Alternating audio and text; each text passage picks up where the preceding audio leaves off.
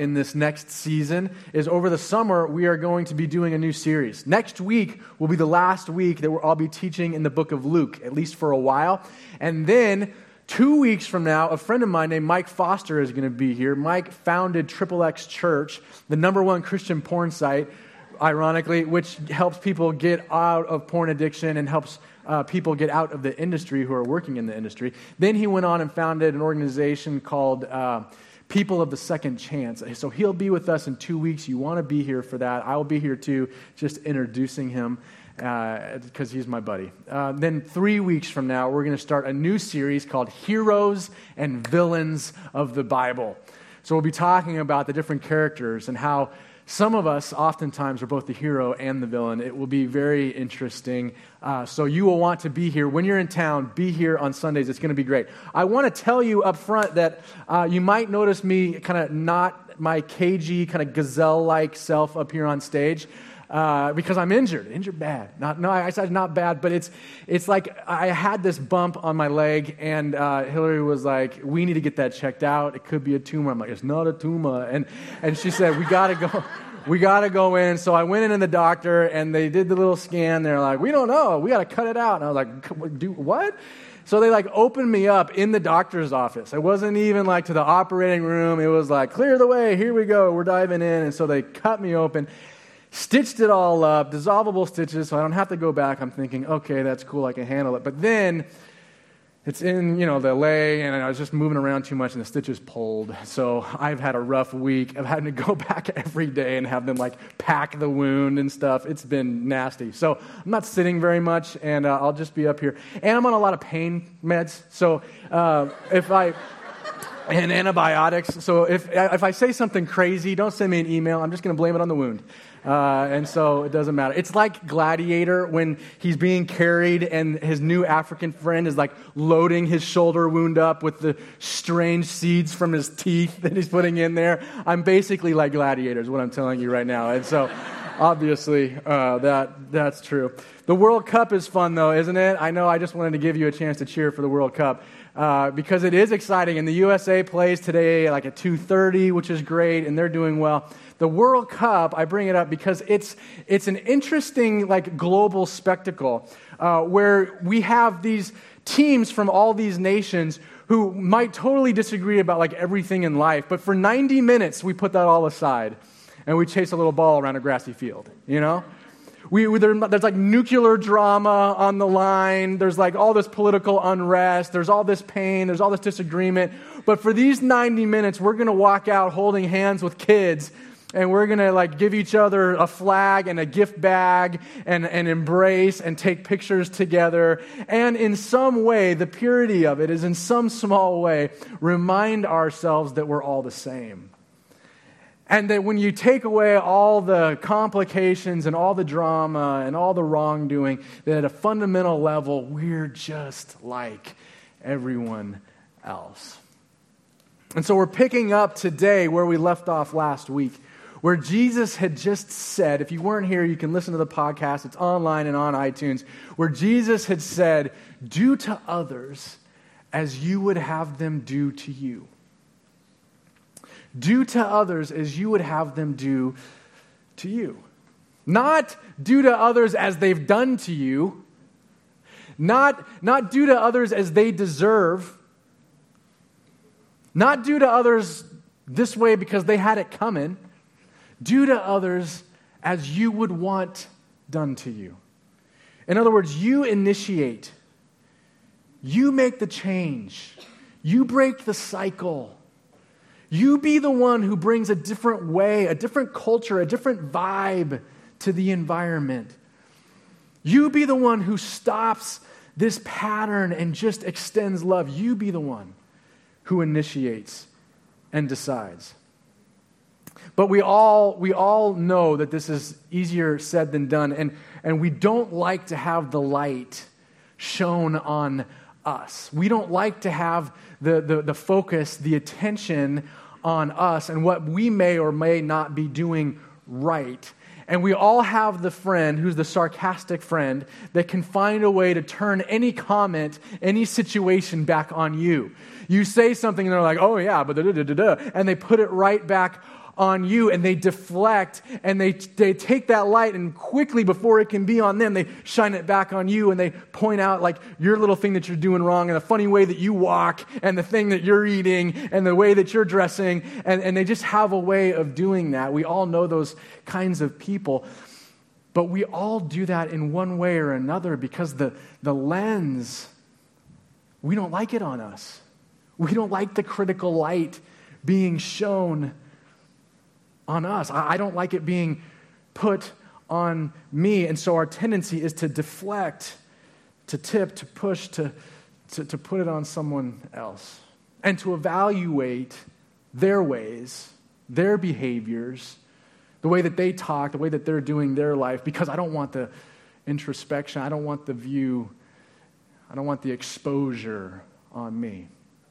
Today I'm going to give you one little idea, one little virtual thing that you can do that I believe has the potential on a daily basis to change the way you view other people. I think this could be one of those messages that sticks with you and haunts you, but in a very good way. And we're going to continue in Luke chapter 6 with Jesus as he continues to challenge us in this eye-opening way of saying the way that you're living, the things that you're doing, the way you're viewing others is not right. Instead, I want you to do unto others as you would have them do to you. And then he goes on in verse 32, and do not judge, and you will not be judged. Do not condemn, and you will not be condemned. Instead, forgive, and you will be forgiven. Now, let's start with what Jesus is not saying in these verses. He's not saying, turn a blind eye. He's not saying there's no such thing as sin, everyone can do what they want. He's not saying to ignore people who are in self-destructive patterns. He's not saying that you should never hold people accountable for anything. He's not saying that. Neither is he condemning college, universities, secondary education systems for the way that they admit students or not. He's not saying that everyone should just go to whatever college. You can't have any kind of criteria by which you accept students to your university. That would be judgmental, so everyone should go everywhere. He's not saying that. Neither is he saying that governments should not have any laws, that everyone should just be able to have free reign and do whatever they please. He's not saying that either. He's talking about a way of judgment. He's talking about a manner of judgment that's kind of a way of viewing people that leads to condemnation, that leads to unforgiveness. It's a way of viewing people that puts them at arm's length and categorizes them and allows you not to have to reconcile and not to have to be with and not to have to be like and not to have to engage and process and let go and forgive. That is what Jesus is saying he doesn't want you to do. And you can see this if you look at your high school, right? I went to Claremont High School, about an hour from here. And at Claremont High School, in the middle of the campus, there's this U-shaped concrete thing about waist high called the Horseshoe. And the Horseshoe is where all the cool seniors would hang out. And they would treat it like one giant ashtray. And they would hang out there, and they were the cool ones. And if you're like a sophomore or junior coming up, you would walk past wondering, am I going to hang at the Horseshoe when I'm a senior? Am I going to be able to break the barrier and to be in the Horseshoe? And it was like the most exciting thing if you were walking past and someone from the Horseshoe knew your name and shouted, "Hey, Caleb, come over here for a second." You're like, "What? Okay, you need anything? What time's practice?" "Oh, 5." But the Horseshoe was like the cool place to be. And the seniors that were the coolest were at the Horseshoe. Now, there were quads. There were quads that were kind of in other places, kind of around the campus, that were rectangular-shaped classrooms with a big opening, kind of open air in the middle. And the quads had their own little ecosystem of humanity. You would have in the center, you would have jocks that kind of stood in a circle and like would do jock things. And then you would have a group of Asians would just hang with other Asian people in one corner of the quad.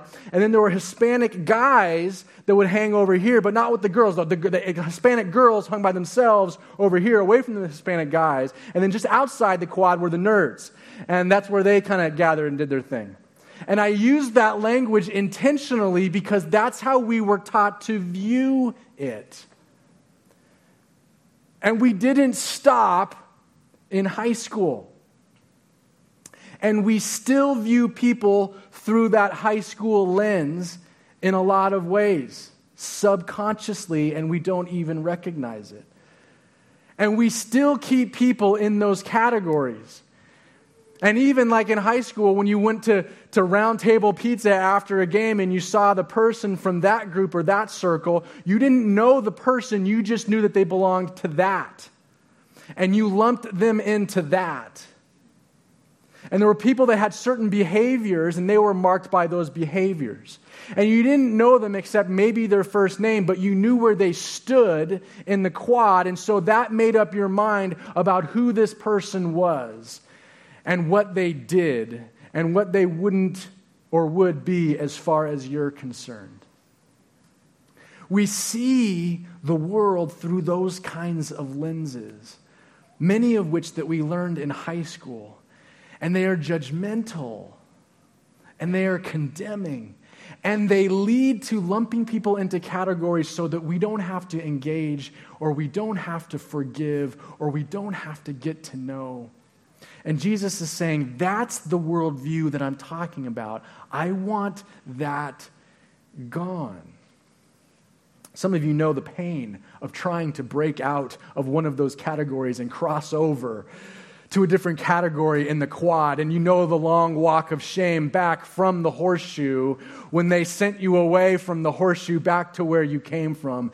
And you know the pain that it causes when you think, I am categorized, I have been put in that place and in that box. And yet, we have a tendency to do that to other people. We're nicer now, we're more tolerant, we're more respectful, whatever. Maybe we don't say it out loud, but we still have these tendencies and the ways that we view people and look at others. Another way of saying it is this. Jesus would say, don't condone unhealthy living. That's not what I'm saying. Don't condone unhealthy behavior. However, don't condemn the person. And don't categorize them just for association or just for that behavior or just for that way that they're speaking. Now, we all have this view of the world, and we come by it honestly. We get it from our parents. We get it from our grandparents. We get it from our circle of friends. We get it from the media. We get it from past experiences that are real and past pain that we've gone through, and fears and insecurities that we have that cause us to want to resist relating or cause us to want to not extend forgiveness and grace because of the way they are. And there's a few words that help kind of identify this judgmental attitude that Jesus is talking about. The first one is just self-righteousness. It's a way of putting ourselves above this person. It's a way that says it goes beyond the action or behavior, and it says, because of that, I am better than this person. And Jesus is saying, don't be judgmental. Don't judge like that. Don't place yourself above someone else. Yeah, but I don't care.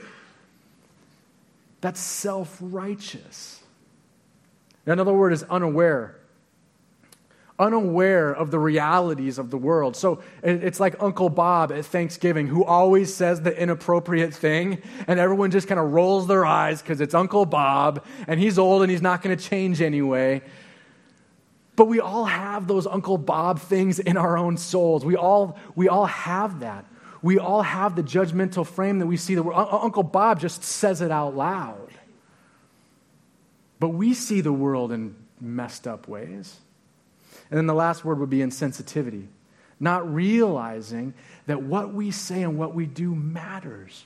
The way you think, the way you view things, the way you think about those other people, it matters. People are watching you and following you and learning from you. There's a story of a man who had 2 kids, and they stepped onto the tube, the subway in London. And they got on the tube, and the man sat down, and he just looked at his feet, and his 2 kids, they were at the end of the tube, and they started just kind of running around and creating havoc. They were loud, they were obnoxious, they were fighting with each other, they were throwing toys, they were knocking over purses on the ground, they were jumping on the seat, jumping off the seat, they were swinging around the bar, the pole. And one woman who was close to them on the subway scooted over a seat just to kind of get away, but the subway was kind of packed, and so she couldn't go far. She looked at the guy when he clearly didn't have his kids under control and just scowled at him, but he didn't see it because he was just looking down at his feet. She tries to ignore the kids for a few more minutes, but it's just too much. They are just too crazy. And she looks at the guy and just glares at him, and he's not looking up, so she has to say something, and she says, "Sir, can you please control your children?" And it kind of startles him into reality, and he's looking up, and he reaches for his kids, and he starts to kind of bring them closer to him, and he says, "I'm sorry, ma'am. We've just come from their mother's funeral, and I just don't have the strength today." And we just don't know where people are coming from. We don't know where they have been. We don't know what has led them to this moment when they acted that way. We don't know what their journey has been like.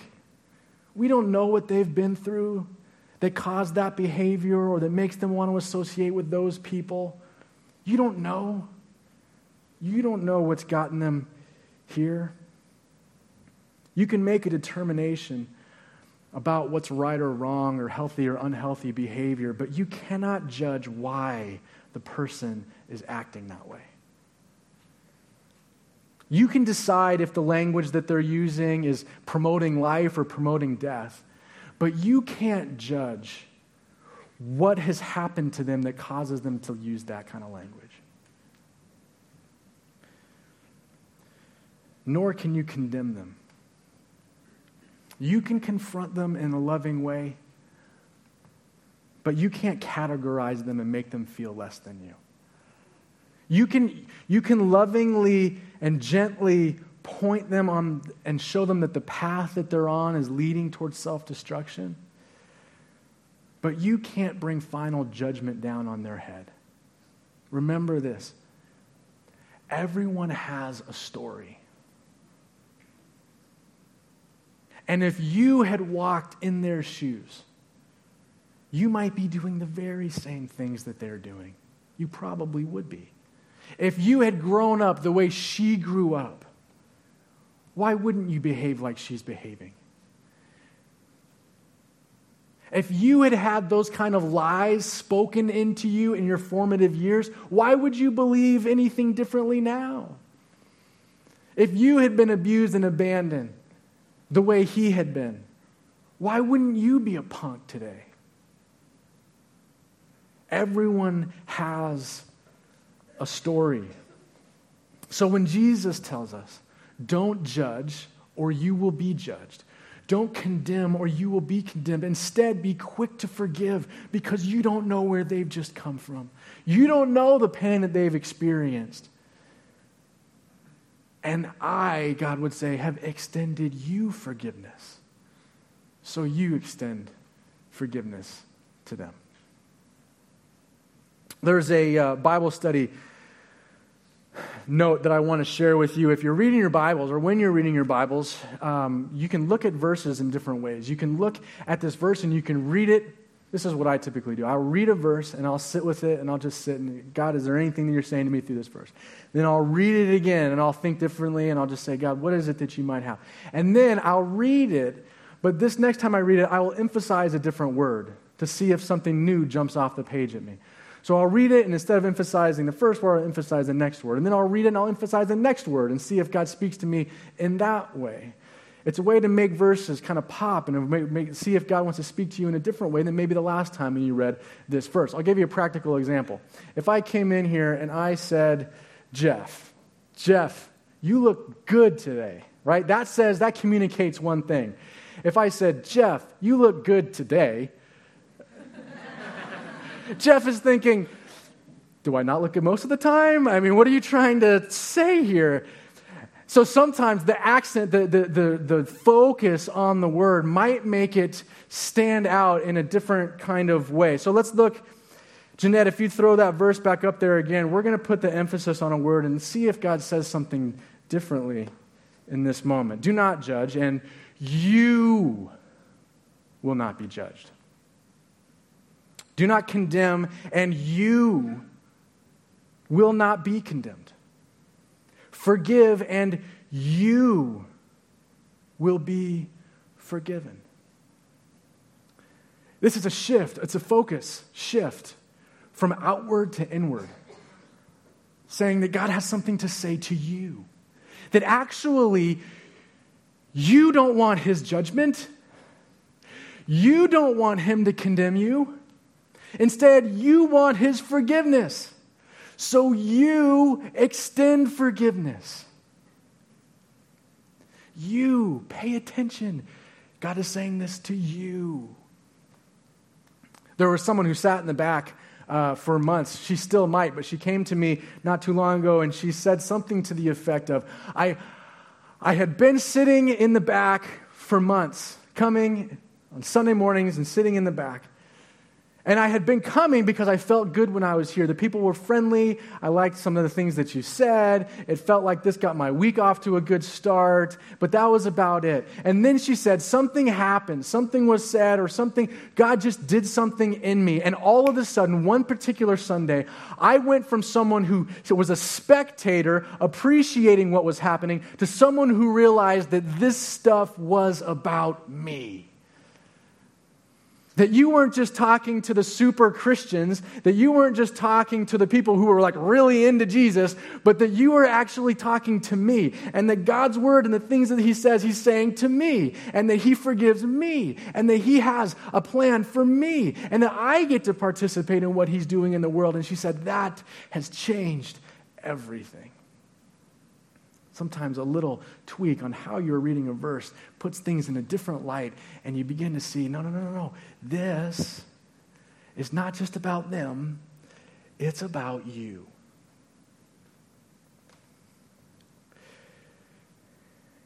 And here's another invitation from God. He says, I want you to shift the focus from being stingy to being generous. The next verse, 38, says this, give, and it will be given to you. A good measure, pressed down, shaken together, and running over, will be poured into your lap. For the measure with which you use, it will be measured to you. Now, in this day, what Jesus is referring to is that there would be people who would sell grain. So there'd be grain vendors, and you would go to the grain vendor place, and you would have a bucket, and they would fill your bucket up. But what they would do is they would fill your bucket, and a good, generous vendor would, at about 2/3 of the way up, he would take the bucket, and he would shake it. Why? What does that do? It makes the grain settle. So it settles in, and then he can pour more. A shady vendor would just kind of like pour it and get it to, that's good enough, and here you go, on your way. But the generous vendor would let it settle and just pour it on till it was full and packed to the top. And Jesus is saying, I want you to be that kind of generous person because I am that generous with you. What kind of a measure are you using to extend grace and generosity and forgiveness to other people? A thimble? Because God will be like, hey, give me that. A thimble, by the way, for you guys is like what women use. Some people use to sew. Not just women. I know guys who sew. But it's this small thing, covers your thumb. So a thimble, are you using a thimble? Is that the measure of which you're using? Because God says, give me that thimble. I'll use that to bless you. And you're like, oh, hold up. Okay, let me get this shovel out. I'm generous to the shovel capacity now. And God's like, cool, give me that shovel. I'm going to be shovel generous with you. And you're like, second thought, I'm going to go get this 5-gallon drum, and I'm going to be this guy now. And God's like, that's what I'm talking about, because I'll be that generous to you. With the measure that you use, it will be measured to you. Once in a while, I go to Chipotle. Sometimes multiple times a day. And so this Chipotle over here that I go to most of the time, I once in a while order chips and guacamole. Not every time, because I'm cutting back. But when I order the chips and guacamole, I pay attention to who the guacamole girl is that day. Because there are stingy guacamole girls and there are generous guacamole girls. There's the guacamole girl that takes the spoon and takes the cup and just does one of these and lumps the guacamole in there and then immediately takes the cap, covers it up, and throws it in my brown bag. That's the stingy guacamole girl. The generous guacamole girl, when I know that she's there and I'm thinking, I'm ordering guacamole today, she takes the cup, she takes the spoon, she spoons the guacamole in, and then she presses it down and gets all the air out of that little cup. And then she takes another scoop and throws that on top and then just scrapes the top off the edge just so that the cap can sort of get onto it. And then she puts it just straight into my hand, not even the bag. And I'm like, that's right. You're the guacamole girl. I want my guacamole overflowing. I don't know about you. But that stuff is magic. And I want my grace overflowing too. I want God to be so generous with me because I need it. I believe that Jesus' way is the right way, that following Him leads to life and everything else leads to death. And yet I still seem on a daily basis to choose something that leads to death. And I need Him to be generous with His grace and forgiveness because I screw up all the time. And I want Him to just pour it out on me. And so if I take Jesus seriously, that means that I need to be the kind of person who is generous with grace to other people. That is what Jesus is talking about. And if you're someone who's here and you're not convinced that you're really in that much need, and if I knew what that person had really done, I wouldn't expect you to be that generous, I wouldn't expect you to forgive them or whatever, then you still don't yet know how much God loves you, how much grace He's given you, how great you actually have it. And neither did these people who Jesus was talking to. He continues his sermon in verse 39. He says this. He says, he also said to them this parable, "Can the blind lead the blind? Or will they not both fall into a pit? The student is not above the teacher, but everyone who is fully trained will be like their teacher." He's talking about the Pharisees here. He's talking about the teachers of the law. And he's saying they're blind. The people who are helping you kind of figure out your worldview and the way you look at things and the way you categorize people and the way you withhold blessing and hold people at arm's length, those people that are teaching you that are actually blind. If you follow them, you'll all fall into a ditch. You're all going to find your way into destruction. Instead, Jesus says, follow me. John 3:17, "For God did not send Jesus into the world to condemn the world." He did not send Jesus into the world to condemn the world, but to save the world through Him. That Jesus was perfect, literally perfect, lived a sin-free life, and does not condemn you. In fact, He was the answer. He came and died on a cross so that you would not be judged. He paid the penalty for anything wrong that you have ever done. And so He's saying, I have not even judged you. I have not even condemned you. I have made you acceptable. I have made you clean. You are forgiven. There is grace for you. So have grace. Follow in Jesus' way. 1 Samuel 16:7 says, the Lord does not look at the things that people look at. People look at the outward things, but the Lord looks at the heart. He sees the story. He sees the need for grace and forgiveness. So we can go from being people who look and find fault to people who see as God sees.